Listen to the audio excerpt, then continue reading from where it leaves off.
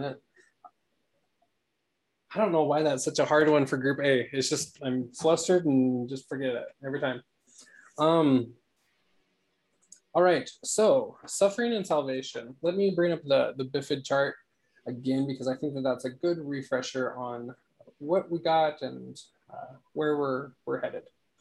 So,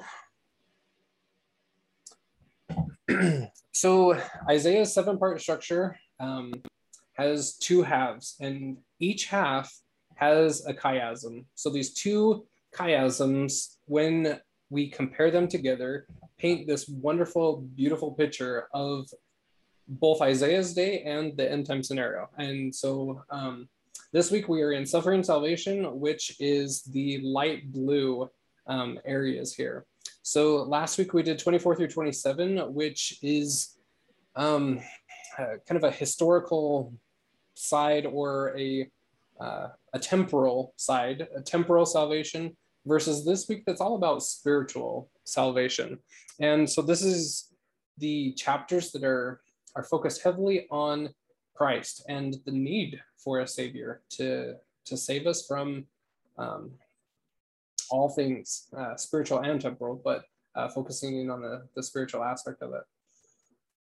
So as we take a look at that, all of these steps are completely crucial in building upon themselves. So we have to have ruin and rebirth before we can understand the concepts of rebellion and compliance. And we have to have both of those before we move on to punishment, deliverance, etc. And so this crescendo in the suffering and salvation is very intensive. I mean, it takes a lot of background work, and Isaiah has worked some great details in to help us understand the need for salvation, why we need a savior in these end times, because it does compound and really get wild, as we've seen, right? Let me pull up the scripture. So I think if we read 48 and 49 together, I think we'll see some great parallels and things to discuss here. So if we want to go around and read 5 verses each, going through chapters 48 and 49 here, I'm going to have the King James Version and the Isaiah Institute version on the screen. But if you can't see it, if your screen's little or something like that, let me know and I can zoom into what we're reading. But so I've got this pulled up here on the screen, and I'll go ahead and start with the first 5 verses. And then I'm just going to kind of go down the list of videos here on the side of my screen. If you would rather not read, just don't unmute yourself, and I'll call on the next person. No problem. So verse 1 of chapter 48 says, "Hear this, O house of Jacob, you who are named Israel. Through you stem the lineage of Judah, who take oaths in the name of Jehovah and invoke the God of Israel, though not in truth or in righteousness, who call yourselves of the holy city, upheld by the God of Israel, whose name is Jehovah of hosts. The prophecies of the events of the past I made known long beforehand. No sooner did they issue from my mouth than I caused them to be announced. Then suddenly I acted and they came about. For I knew how stubborn you were. Your neck was an iron sinew, your brow brazen. Therefore I told you them beforehand. I announced them to you before they transpired, lest you should say, my idols did it, my graven and wrought images caused it." And then Mother, would you read 6 through 10?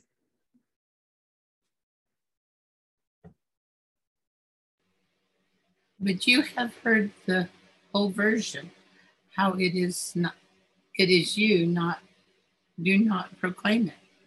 Yet as of now, I announce to you new things withheld and unknown to you, things now coming into being, not hitherto things you have not heard of before, lest you should say, indeed, I knew them. You have not heard them, nor have you known them. Before this, your ears have not been opened to them, for I knew you would turn treacherous, You were called a transgressor from the womb. For my own name's sake, I have bridled my wrath on account of my renown. I have shown restraint toward you by not entirely destroying you. See, I am refining you, though not as silver. I am testing you in the crucible of affliction. Thank you. And then 11 through 15, if we could go with Leslie. Okay. For mine own sake, on my own account, my own account, I do it, that my name be not dishonored, nor my glory, which I give to no other. Hear me, O Jacob and Israel, whom I have called. I am he who was at the first, and I am he who is at the last. It was my hand that founded the earth, my right hand that stretched out the heavens. When I call them, they arise at once. All of you assemble and hear. Who among you foretold these things? It is him Jehovah loves, and shall perform his will in Babylon. His arm shall be against the Chaldeans or Chaldeans. I don't know which one it is. I myself have spoken it and also called him. I have brought him and I will prosper his way. Come near me and hear this. I have not made predictions in secret. At their coming to pass, I have been present. Now, my Lord Jehovah has sent me. His spirit is in me. Right, and then let's see how many verses. Okay, let's see if we could get Kathy, if you would read 17 through 22. All right, just give me a second. Okay. Thus say Jehovah, the Holy One of Israel, your Redeemer. I, Jehovah, your God, instruct you to your good, guiding you in the way you should go. Had you but obeyed my commandments, my peace would have been as a river, your righteousness like the waves of the sea. Your offspring would have been as the sands in number, your descendants as many as their grains. Their names would not have been cut off and obliterated from my presence. Go forth out of Babylon, flee from Chaldea. Mark this announcement from resounding voice. Broadcast it to the end of the earth. Say, Jehovah has redeemed his servant Jacob. They thirsted not when he led them through arid places. He caused water to flow for them from the rock. He cleaved the rock and water gushed out. But there is no peace, says Jehovah, for the wicked. All right. So what stood out to everyone in that chapter? Any verses that you'd like to revisit and talk about?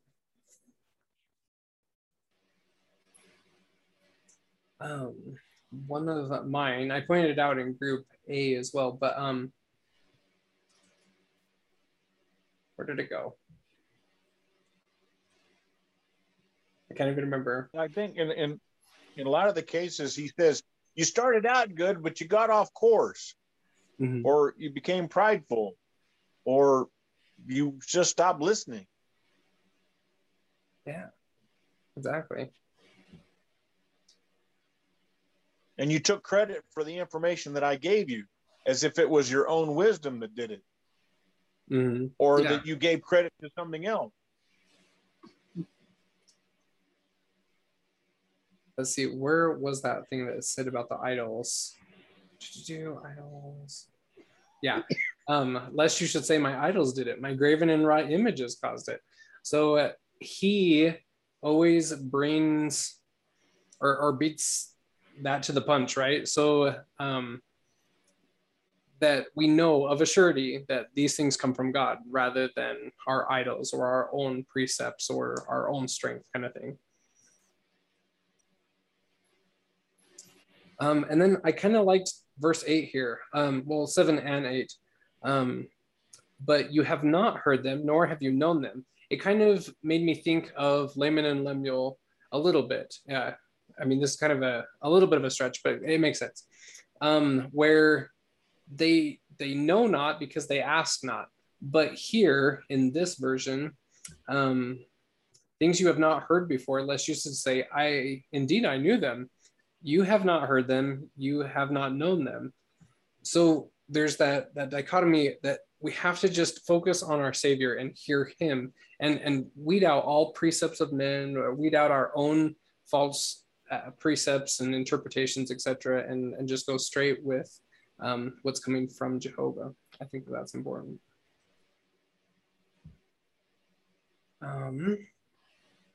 Anything else in that chapter before we go to 49? Yeah, go up just a little bit. Yeah, the right hand in number 13. Mm-hmm. That's the end time servant. It's called the right hand. And the last line says, when I call them, they arise at once. So he's like, he can count on this end time servant. Sounds like it was my hand that founded the earth, my right hand that stretched out the heavens. When I call them, they arise at once. Mm-hmm. So it sounds like they've been around for a while. Yep, exactly.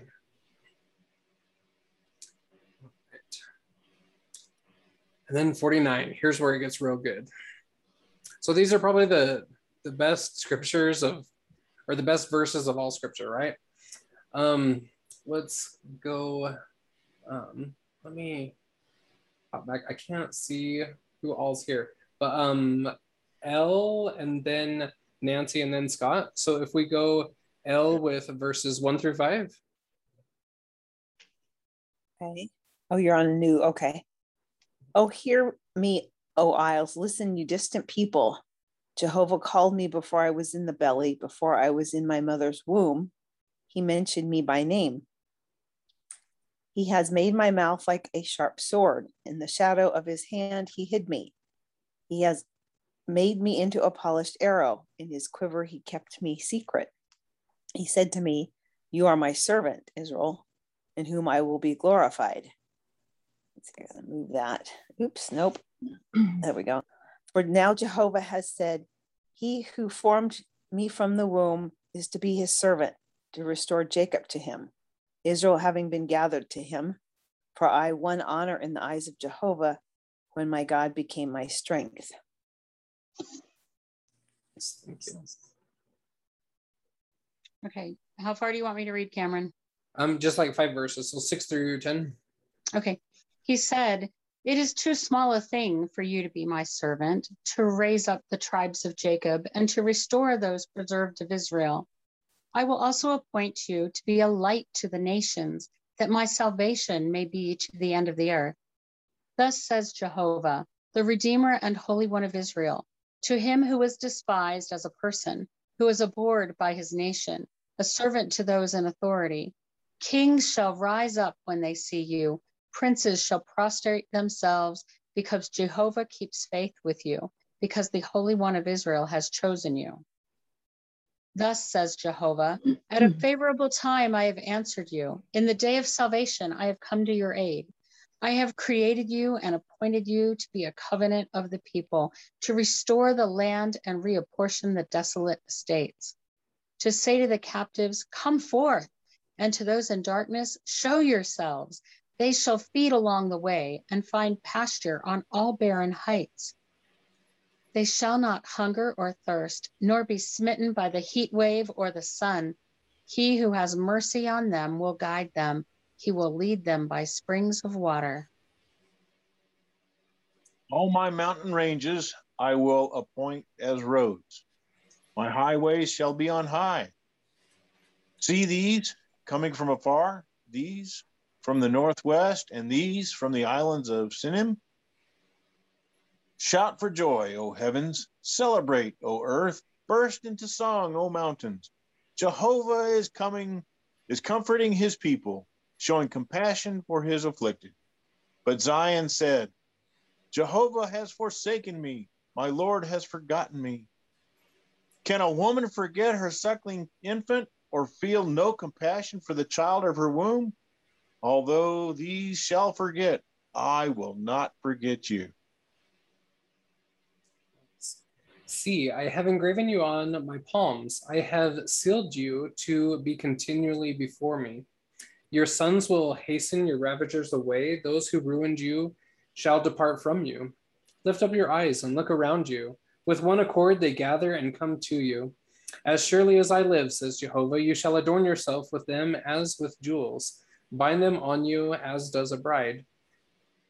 For your ruins and ravaged places and your land laid waste shall now be too small for your inhabitants, despite the departure of your devourers. The children born during the time of your bereavement shall yet say in your ears, this place is too cramped for us. Give us space in which to settle. And then, Mother, you want to finish that out? And you will say to yourself, who bore me these while I was bereaved and barren? I was exiled, banished. By whom were these reared? When I was left to myself, where were they? Thus says my Lord Jehovah, I will lift up my hand to the nations, raise my ensign to the peoples, and they will bring your sons in their bosoms and carry your daughters on their shoulders. Kings shall be your foster fathers, queens your nursing mothers. They will bow down before you, their faces to the ground. They will lick the dust of your feet. Then shall you know that I am Jehovah, and that they who hope in me are not disappointed. Can the warrior's spoil be taken from him, or the tyrant's captives escape free? Yet thus Jehovah, the warrior's spoils shall indeed be taken from him, and the tyrant's captives escape free. I myself will contend with your contenders, and I will deliver your children. I will feed your oppressors with their own flesh. They shall be drunk with their own blood as with wine, and all flesh shall know that I, Jehovah, am your Savior, that your Redeemer is the valiant one of Jacob. All right, so what do we got there? What interesting insights do we have on 49, given the everything that we've studied in Isaiah so far? Does this mean more to you now going through it this time versus what it has in the past, or any cool insights?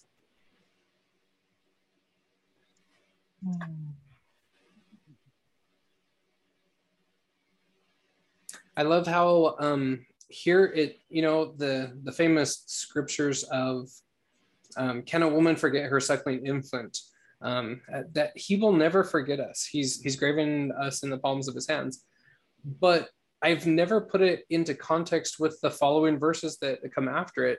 So because he cannot forget us, he has a plan prepared to save us.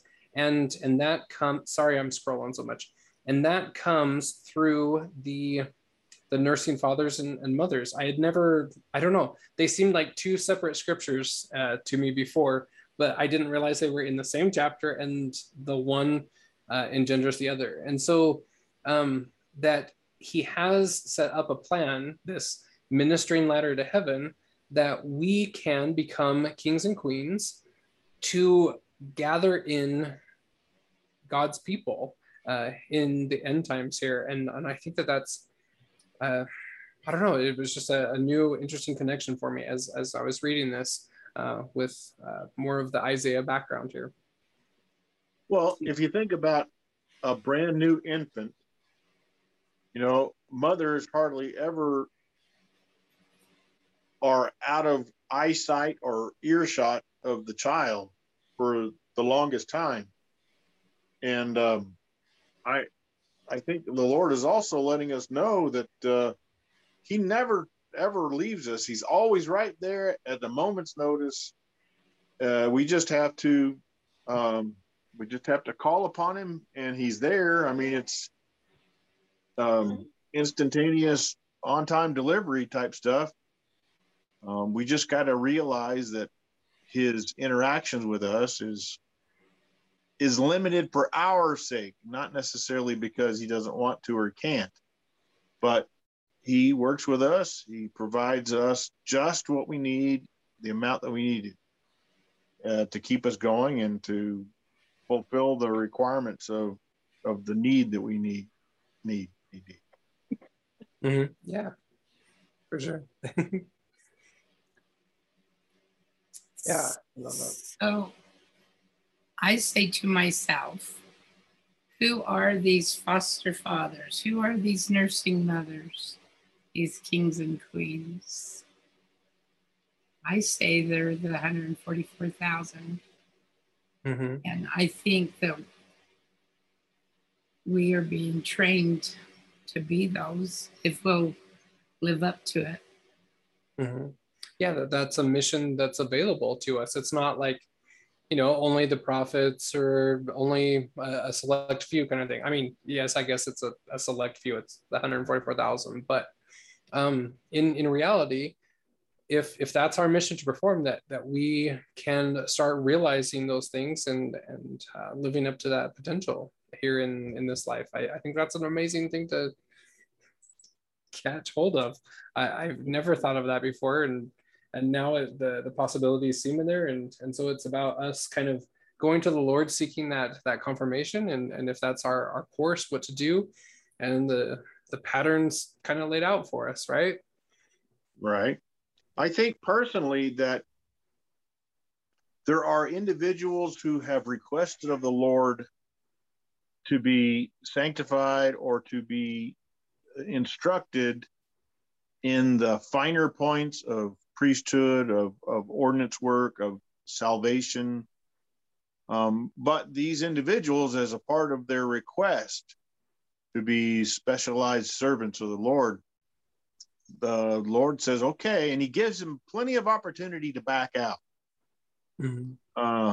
But he says, okay, and part of the training process for getting to be that specialized individual, I believe, will require a lot of persecution. Not hard and heavy to start out with, but as time goes on, the persecution will grow and get stronger and come from different areas, all because the Lord is trying to condition us for the task at hand. We need to be able to understand and act immediately and with exactness, and we need to be able to recognize his voice in the midst of a cacophony of counterfeit noise and counterfeit sounds. We have to be able to recognize and identify truth from error.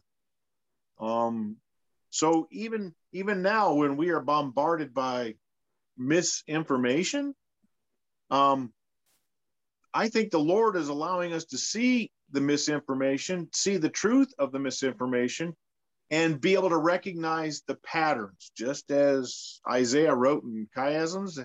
I think the adversary, he functions and writes in similar patterns as well. So we can use that type of information in the future, because it's going to come down to a time when there will be absolutely no form of communication that the Lord or any of the Lord's servants can have that is not spiritual, because the adversary will be able to intercept and counterfeit or corrupt any other kind of communications. And that is going to be the leading thing for that. And I believe that those nursing fathers and those nursing mothers will be the ones who can connect directly with the Lord, and then be those overseers of a family, mm-hmm. of a group of people that they are raising up in the Lord, and then taking them, trying to guide them to Zion. Exactly. Yeah, for sure. And how important that is that President Nelson has extended that invitation to the church as a whole. Yeah. Hear him. Both old and young. When he invited the youth to be part of the youth battalion, I think he was calling for those who truly had the desire to be over and above the youth of today. Yeah, exactly. To follow Christ. And you can see a lot of them rising. A lot of them are just kind of following the paths of their parents or whatever. But I mean, there's a lot that are like stepping up and like taking charge of this, and they do amazing things with family history work, with missionary work, with just everything in their life. But yet, you know, trials aren't exempt from anyone. I see some of those youth in our ward that are really taken to heart the Hear Him principle, and man, they have some rough trials to go through at really early ages, but yet they're willingly doing it. They're pushing through, doing great things.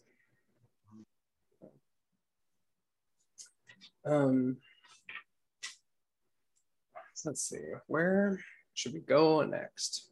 Cameron? Yeah, for sure. My nephew is, I can't even remember what they call it, but it would be like the equivalent of a Navy SEAL in the, I'm drawing a blank. I want to say the Army, but I'm not. The what? Ranger? Is he a Ranger? Yes, he is. And some of the stuff that they have them do is just unreal, but it makes them so prepared to be able to do anything that they ask them to do. And I remember thinking, that's so mean, but it really isn't. It helps them to be able to feel confident that he can carry out whatever it is that he's asked to do. And I feel like that's what the Lord will ask of us too, so that we can do. Mm-hmm. Yeah, like just in the past like 2 years, has anyone else felt like their trials have started increasing in intensity and duration and everything? I mean, yeah. it sometimes it's a thing like, why would we ever want more trials or more adversity or more suffering? But yet that's kind of the plan, you know, like that's how we learn to be willing and submissive in all things to what the Lord has to offer us. And, you know, not to beat a dead horse or bring up current topics, but I mean, like this last week was very hard for a lot of people because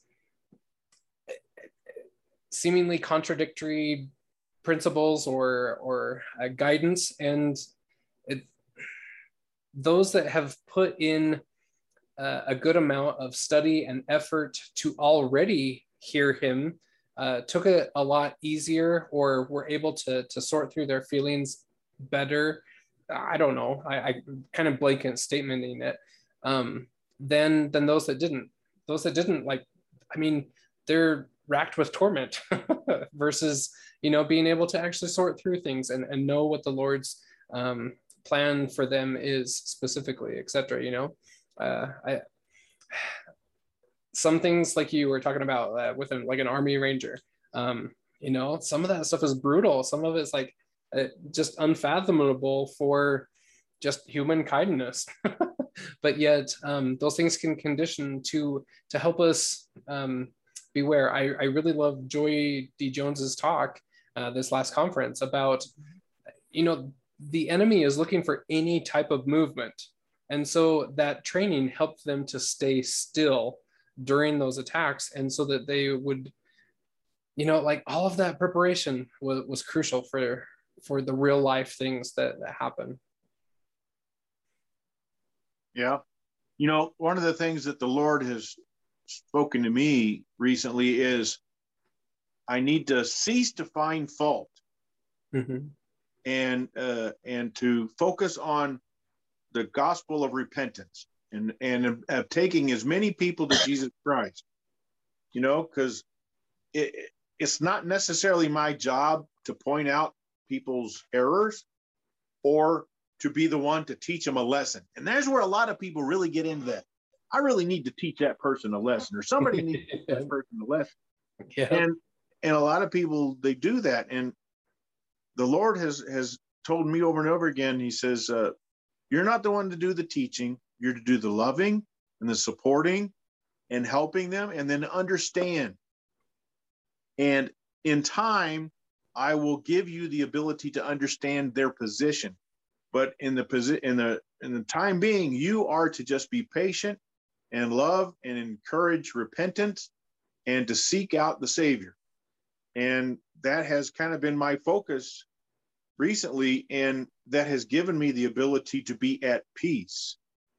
You know, when you have the Savior at your side and you're following his counsel, then that emotional roller coaster, those emotional attacks on your spirit, on your thoughts, they are weakened and they are eventually nullified completely. But you have to be able to listen to the Lord. And as far as the, information or the latest news from church headquarters, Salt Lake, that shook up a whole lot of people, because they're making a judgment call of the messenger and not the message, not so much, but they think that it is a reflection of the messenger. And in this particular case, I personally know through prayer and answers that President Nelson is not any less of a prophet than he was before. In fact, I have the utmost respect for him, because I know he knows what he's doing, and he knows that the Lord knows what he's doing, although he doesn't always know what the Lord is doing. Mm-hmm. But he is following steps. He is following a timeline. And when the Lord says, now I want you to do this, and just wait, and then now I want you to do that. And President Nelson is not real sure. And I think he does that on purpose, because if President Nelson knew not only what he was going to have to do, but the ramifications of what was going to come along, I think President Nelson wouldn't get out of bed in the morning. I know, it must be hard to be a prophet, right? Yeah.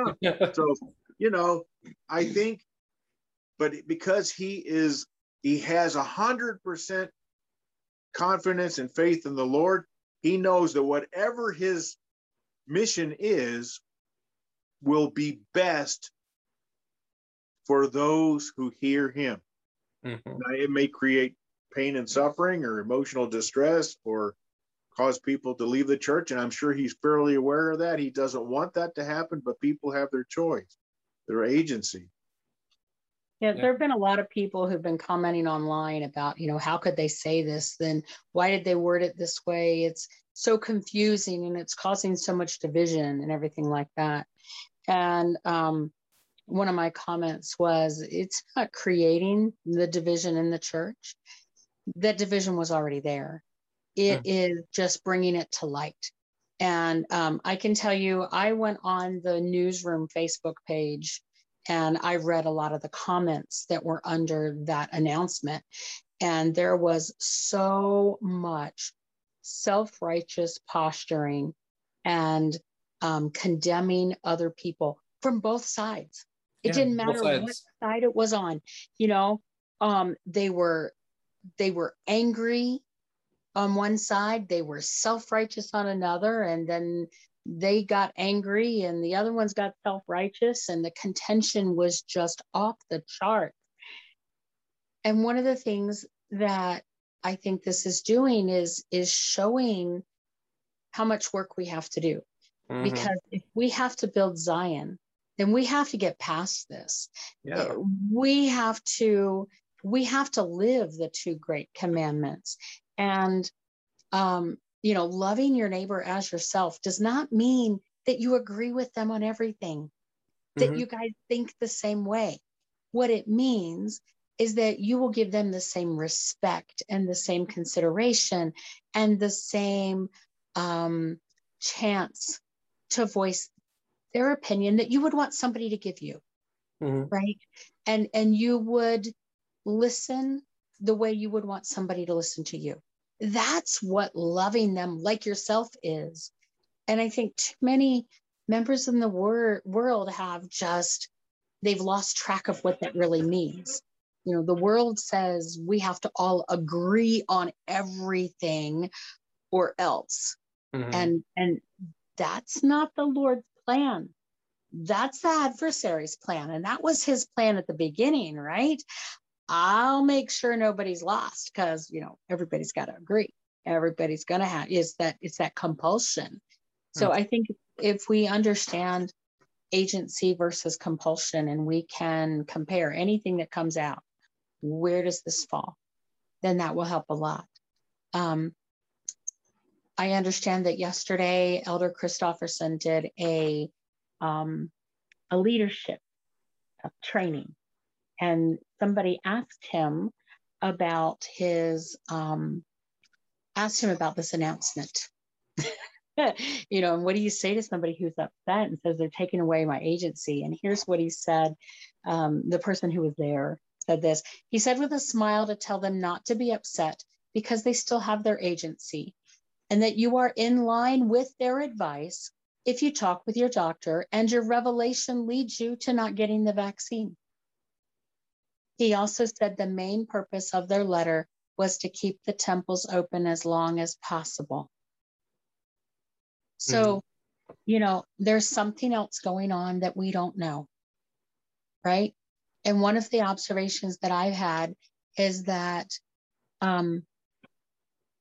there are certain announcements where it's almost like a code word is being used, a code phrase, and that code phrase is good global citizens. Every time good global citizens is used, the church is putting out a statement to hold off the enemy long enough to keep the temples open. Go look it up. Go search for it. I found one reference to good global citizens in a conference talk by President Nelson. And it was in reference to, we were trying to be good global citizens, so we shut down the temples. Is that a positive thing? Is that a good thing? So, you know, and it kind of helps to tie that together.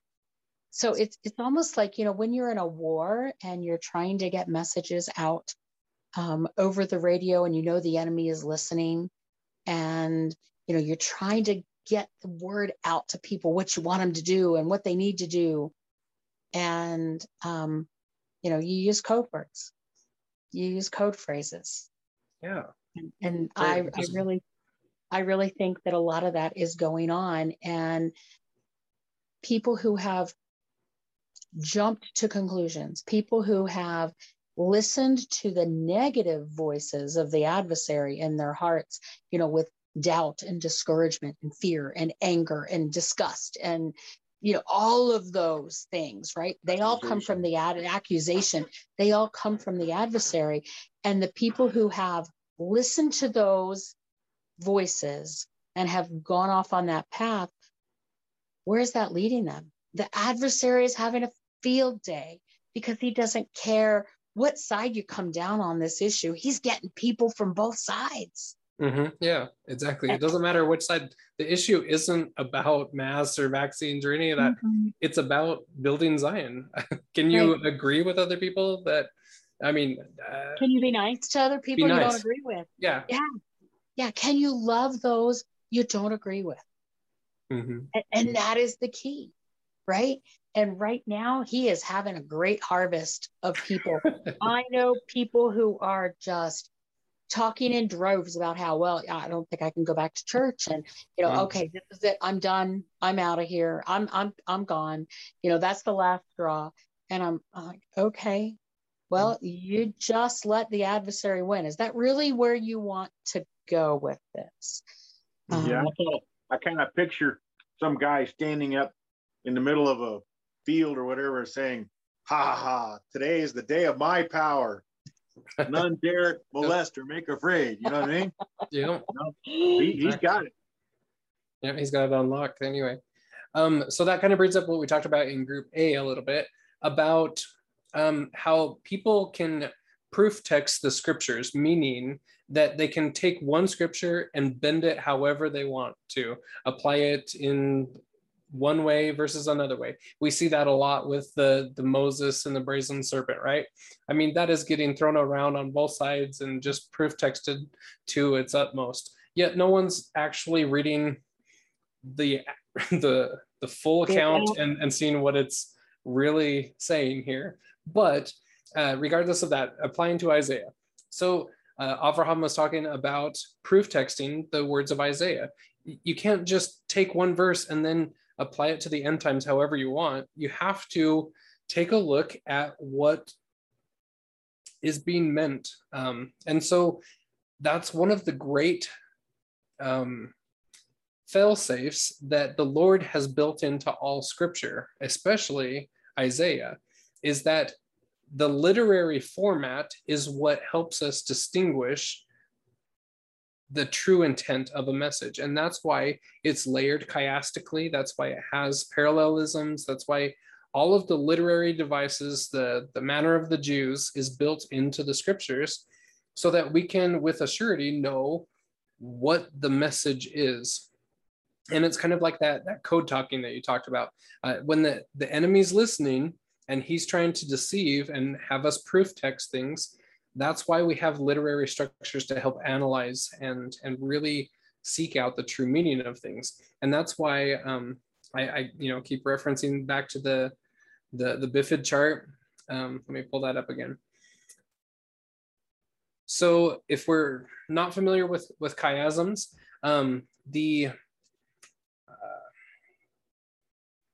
each level of the chiasm has a counterpart. So the first and the last, if we were to label them A, B, C, D and D, C, B, A, the A's match, the B's match, the C's match, etc. And so that's what this literary structure is. He might say one thing in A up here and a completely different thing in A down here, that if you weren't to compare them, they would be, you wouldn't be perceiving what the message is. But if you compare A with A, there's a subliminal, not subliminal, that's the wrong word, but there's an additional message here that is to be gained.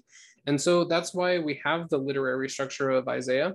And I don't know about you all, but Isaiah is super difficult for me to understand, especially this literary stuff. It's over and above my pay grade. But as we are studying this, with Avraham's help, helping unpack some of this 7-part structure here, it really has opened my eyes to what ruin and rebirth has to do with the rest of the material, and how everything builds upon itself and crescendos here in this section on suffering and salvation.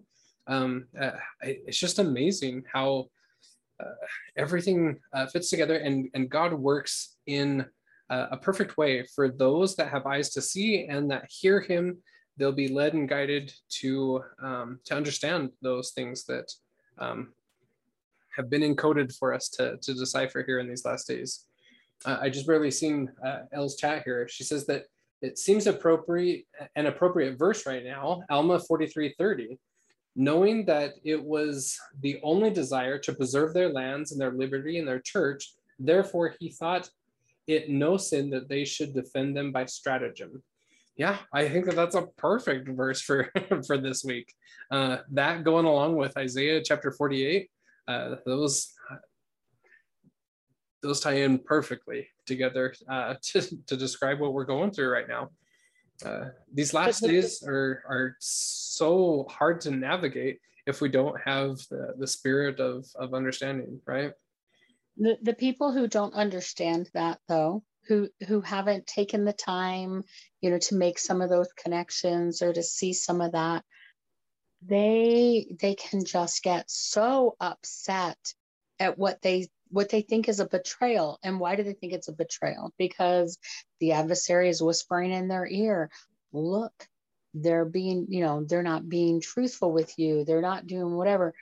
I think that a lot of these people who are saying, okay, this is the last straw, I'm out the door, have already had some things that are leading them out the door before, right? Yeah. And if we make sure that we make the effort to hear him, to bring ourselves in alignment with Christ, to do the work, because it's work, right? Yeah. To step out of Babylon, get rid of those influences from Babylon, that are keeping you from hearing the Lord. You know, that's what the prophet's been asking us to do. And it's hard for many people. You know, it's hard for people to step away from that. Especially if they're not quite sure what they're going to get in return.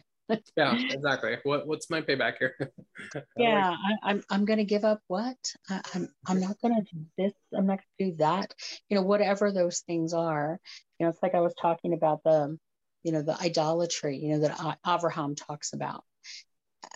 We as a church are incredibly idolatrous. And, you know, Spencer W. Kimball was telling us this 45 years ago. I know, right? Going back and listening to some of those talks, I'm like, holy cow, it's been here all along. I just didn't know. We just haven't been paying attention. And now the rubber hits the road, right? Where we have to, it's, you know, you got to pick a side. You can no longer just be in the middle. You're either going to be for Christ or you're going to be for the adversary. You're going to be for agency or you're going to be for compulsion. You're going to be for freedom. You're going to be for bondage. You know, every day we each make choices. We make choices in how we interact with other people. We make choices in things that we do, things that we say, choices in what we do with our time. And all of those things are choices that lead us toward one side or the other until eventually we will have firmly made our choice. And that's the side we'll be on. Mm-hmm. But that day is coming very, very soon. Can I ask a question and make a comment? Yeah. Can I have the reference again of like where to find for myself what Elder Christofferson said about keeping the temples open as long as possible? Are you on Facebook? I do Messenger, but I could find it. So there is a person in the Signs of the Second Coming group. His name is Jonathan Bolt. He is from Provo. He was in a leadership training yesterday. Okay. He is the one who said that. I'm not sure that that's probably ever. I don't know how much that leadership training may or may not be published. Okay, but when he was asked, "Can we share this?" he said yes. And what was the group name again?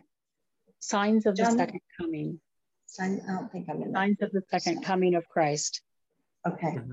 It is. Yeah, it's a Facebook group. We can screenshot it and share it with you. Yeah, I do have that. I have it on my phone. I don't have it on. Oh, you know what, Cameron? Let me send the screenshot to you on Messenger, and then you can put it up. I would love that.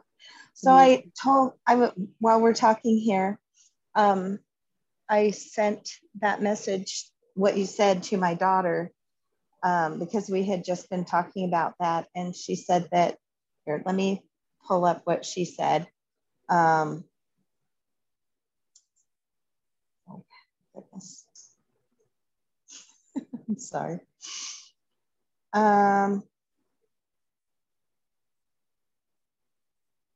So I can't find it, so I'll just paraphrase it. She said, that's interesting that you shared this because she has teenagers and whatnot. She said, my older kids were asking about why we're being asked to wear masks again and whatnot. And she said, without thinking, she said, it's so that we can keep the temples open and we can keep our church doors open. And she said, I didn't think twice about it until after it came out of my mouth and thought, that's not what I would have thought first off, but that is what the Lord thought. And so it really makes a difference when we're trying to hear the Lord's voice, because we hear it in times we don't expect as well as the times that we do. So yeah, so she was asking for a reference for that. So if I could get that, that would be wonderful. Thank you. There's another thing that was posted yesterday, and it has the phone number for church headquarters, and there's actually a guy whose job it is to be assigned by the church to answer these questions about the vaccine email that just went out. And the person who posted this says, I have a friend whose kids have had reactions to vaccines, so she was pretty concerned about the letter. She called, and his answer was, the letter came from the administrative, not the revelatory prophetic side of the church, that there are two sides to the church. One is administrative, the other is spiritual. This is, he said this is secondhand, but if you call, you can ask your own question and he will explain it to you. But there's two sides to the church. One is administrative, that's the corporation and everything like that. And one is spiritual. And I think what we're running into is that there are a lot of people out there who see this as a letter from the first presidency, and they are assuming that this is a spiritual doctrinal thing. I even saw a video that somebody was like, okay, they put it out, it's now doctrine. And what do you do if you disagree with doctrine? They were getting all upset about it. And I'm going, your premise is wrong. This is a policy suggestion. It's not even, it doesn't even change anything that's in the handbook. They didn't change the handbook. The handbook is still the same way that it was on Wednesday, before this came out on Thursday. And so this is just an administrative thing to deal with the pressure that they've probably been getting from a number of states that want them to shut stuff down. So if they can say, look, we're urging our people to get the vaccine, we're doing this, get off our backs, we're being a good global citizen, right? It comes back to that. What's that? That's the world's code word, right? And if we use it, then maybe they'll get off our backs. And I think that's what they're doing right now. They're trying to buy us a little bit more time. Giving Caesar what belongs to Caesar. But it's not spiritual. Yeah. Nowhere in this announcement did it say, after much prayer and fasting and consultation with the Lord, have we come up with this? Not a word. And if you go back on all of the things about this and this whole thing, none of it has referred to prayer and fasting and personal revelation and everything like that. But when the prophet has been talking as the prophet, what does he tell us to do? Do the work necessary to get the personal revelation. Do what we can to hear the Lord. Be taught by the Lord himself in the temple, right? He's told us all of these things. And he's not going to change. I mean, really, do we really listen to the prophet, or are we only getting the sound bites that are showing up in the news, right? If all you're getting is the sound bites in the news, you're going to get the wrong message. Mm-hmm. Like an interesting one was yesterday. Well, this last week, I've been really going back and studying the role of President Nelson as compared to types in Isaiah. So comparing him to King Hezekiah, to Moses, to all of these people. And it's amazing how, since he's been put in, even as an apostle, but more so since president, like he is fulfilling a lot of those different roles. And like the gratitude video. And then what you said, are we just getting the sound bites? I was referencing that to my mom, and I was like, so what's the background story to the gratitude video? And she was like, what are you even talking about? But on the church website, there was that article of the background story. And so not only did he put out a video, but he put out an explanation that, hey, like the Lord was keeping me up at night and told me to do this gratitude video at this day, at this hour, and told me what to say to enact a Davidic covenant. And I'm just doing the will of the Lord, kind of thing. It's like, oh, okay. There's sound bites, and then there's the full story, and it takes a little bit of work to get the full story, but it's all there for us. Did you see Sherry Dew's video where she talked about it, about being on that team, and how he came back and said, oh no, this is what it's going to be, and this is even how long it's going to be? And then after it came out, a whole bunch of us were looking at the symbolism and the numbers in the day and when it was and the time and all of those things. And you just look at that and you go, wow, look at how all this falls together. And, like Scott was saying. That's a verification code right there. Yeah, it's your that lets you verification. know, because it is established in that way, then that is directly from the Lord. Yeah. Mm-hmm. Yeah. That 11-11 principle is, I found, is through my own studies of Davidic covenants. Anytime that there's 11 repeated, there's a Davidic covenant somewhere close by. And it's very interesting how the Lord works in patterns always. If you ever want to know the mysteries of the Lord, look for the patterns, connections, and themes. Well, I'm not familiar with what Sherry what you're talking about, but I want to be. Yeah. Let me see if I can Google it really quick. Do you have that video? It was a short informational video put out by the church with Sherry Dew in the conference center, right in the hall where they have all the pictures of the quorums of the prophets and the quorum of the 12. Well, I've missed that one somehow. It just came out in the last few weeks, I think. Yeah, so here's the Deseret News version of the story. It doesn't have her actual video, but at least it goes through. Maybe it has a link in there.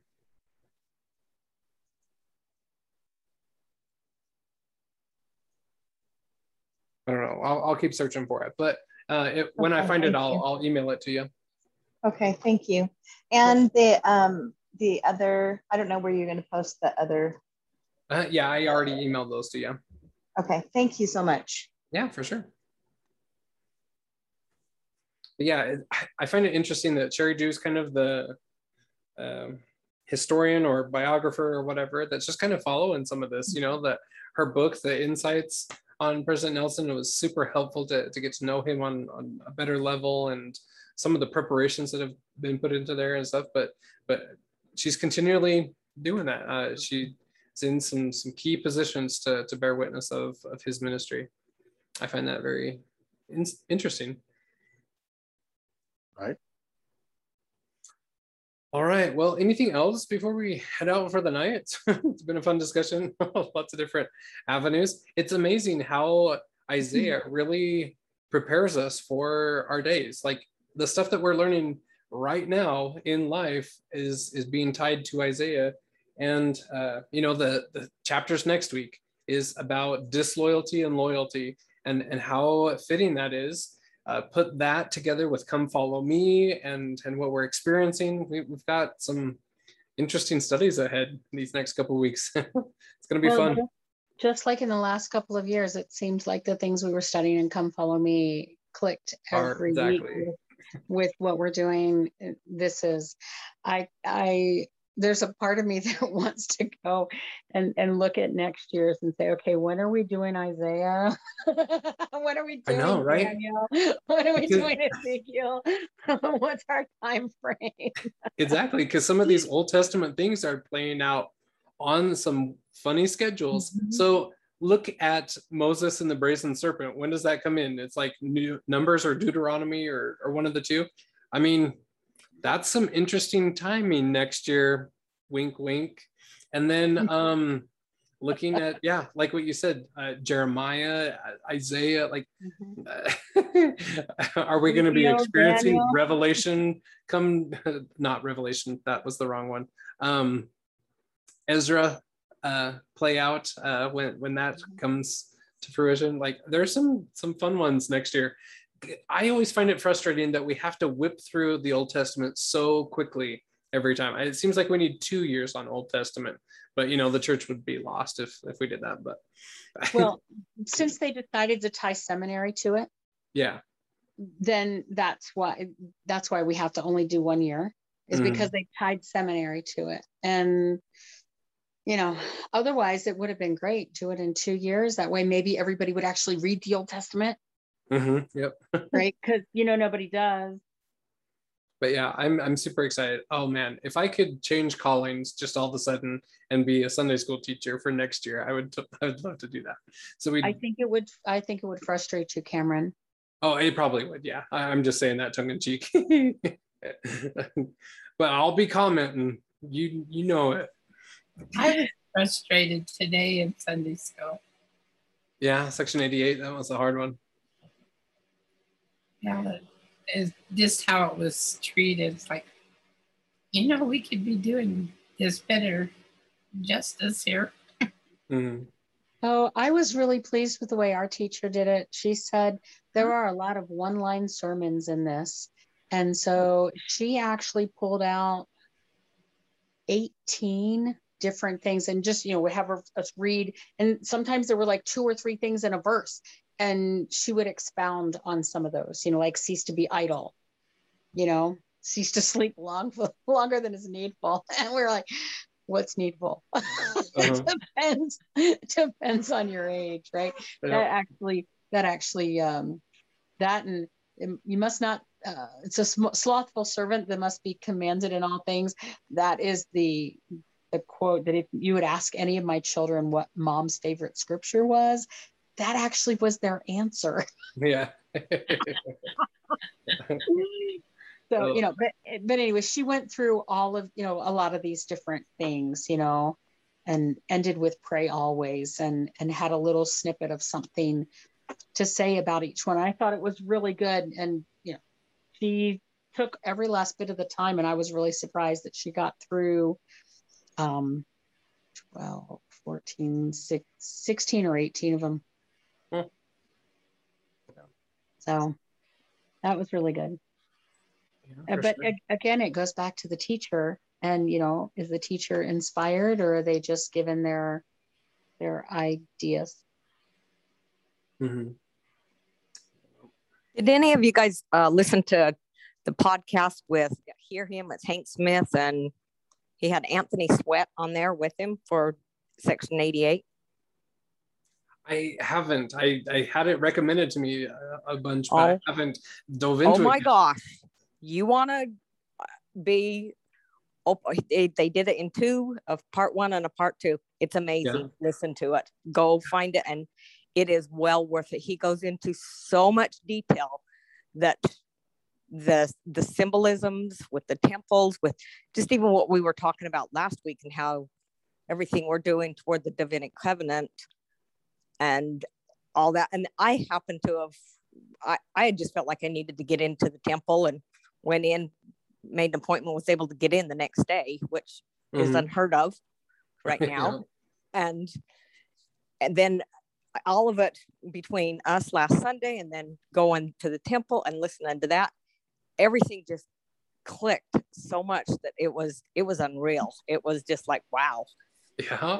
So you need to listen to it. It is an amazing.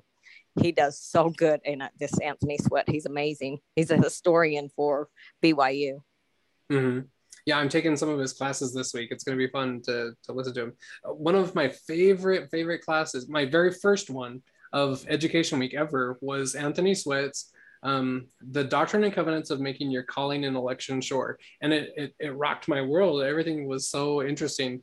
And but yeah, I've had that recommended to me a few times, and I just got to listen to it. I'm going to try to fit that in tomorrow evening, hopefully. Yeah, well, I ran across some of his things a while back and was listening to just Anthony Sweat has some different podcasts on different things, and he was really interesting. Then I don't know why I got pulled away from listening to his things, but he is very good, really good. But this one is excellent. It is excellent. Yeah, for sure. Cameron, Terry's asking for a link to those podcasts. You could do it after class, but yeah, as soon as I find those, I'll send them to you. And then what was I sending to Leslie? Oh, Sherry Dew's interview. I'll send that to Leslie. I gotta remember to do those. Sometimes I forget my homework. Well, we're looking for that Sherry Dew video for you. Okay. Can't blame this one on the dog. I know. What's that thing that's to the side of you? Looks like a robot. Oh, that's his Muppet. Oh. It's his microphone. Oh, is it? Oh, this? I've been wondering what that was. The Tribble. Oh, I can see as you turn it. Yeah, you recognize it from my house. Grover. It's Grover. Bigger than me. I sat back in the couch because for Group A, I was like on the edge of the couch, and then my back started hurting, so I'm like just reclined, chilling for Group B. Yeah, but don't touch your computer after getting up, or otherwise you'll fry your computer. That couch is notorious for static electricity. Oh yeah, good to know. Thanks for him. And Cameron, remember to ask Scott that question I sent with you. Oh, okay. But that question doesn't require thought. Yeah, she's got a good one for you. So, Darlene, we're going to take good care of him. We're going to make, we told him if he goes away hungry after this week, it's his own fault. Yep. Oh, dear. Yep. All right. Well, we will see everyone next week for some loyalty and disloyalty. It's going to be a fun one. All right. Have a great week, everyone. Thank you. Bye. Bye-bye.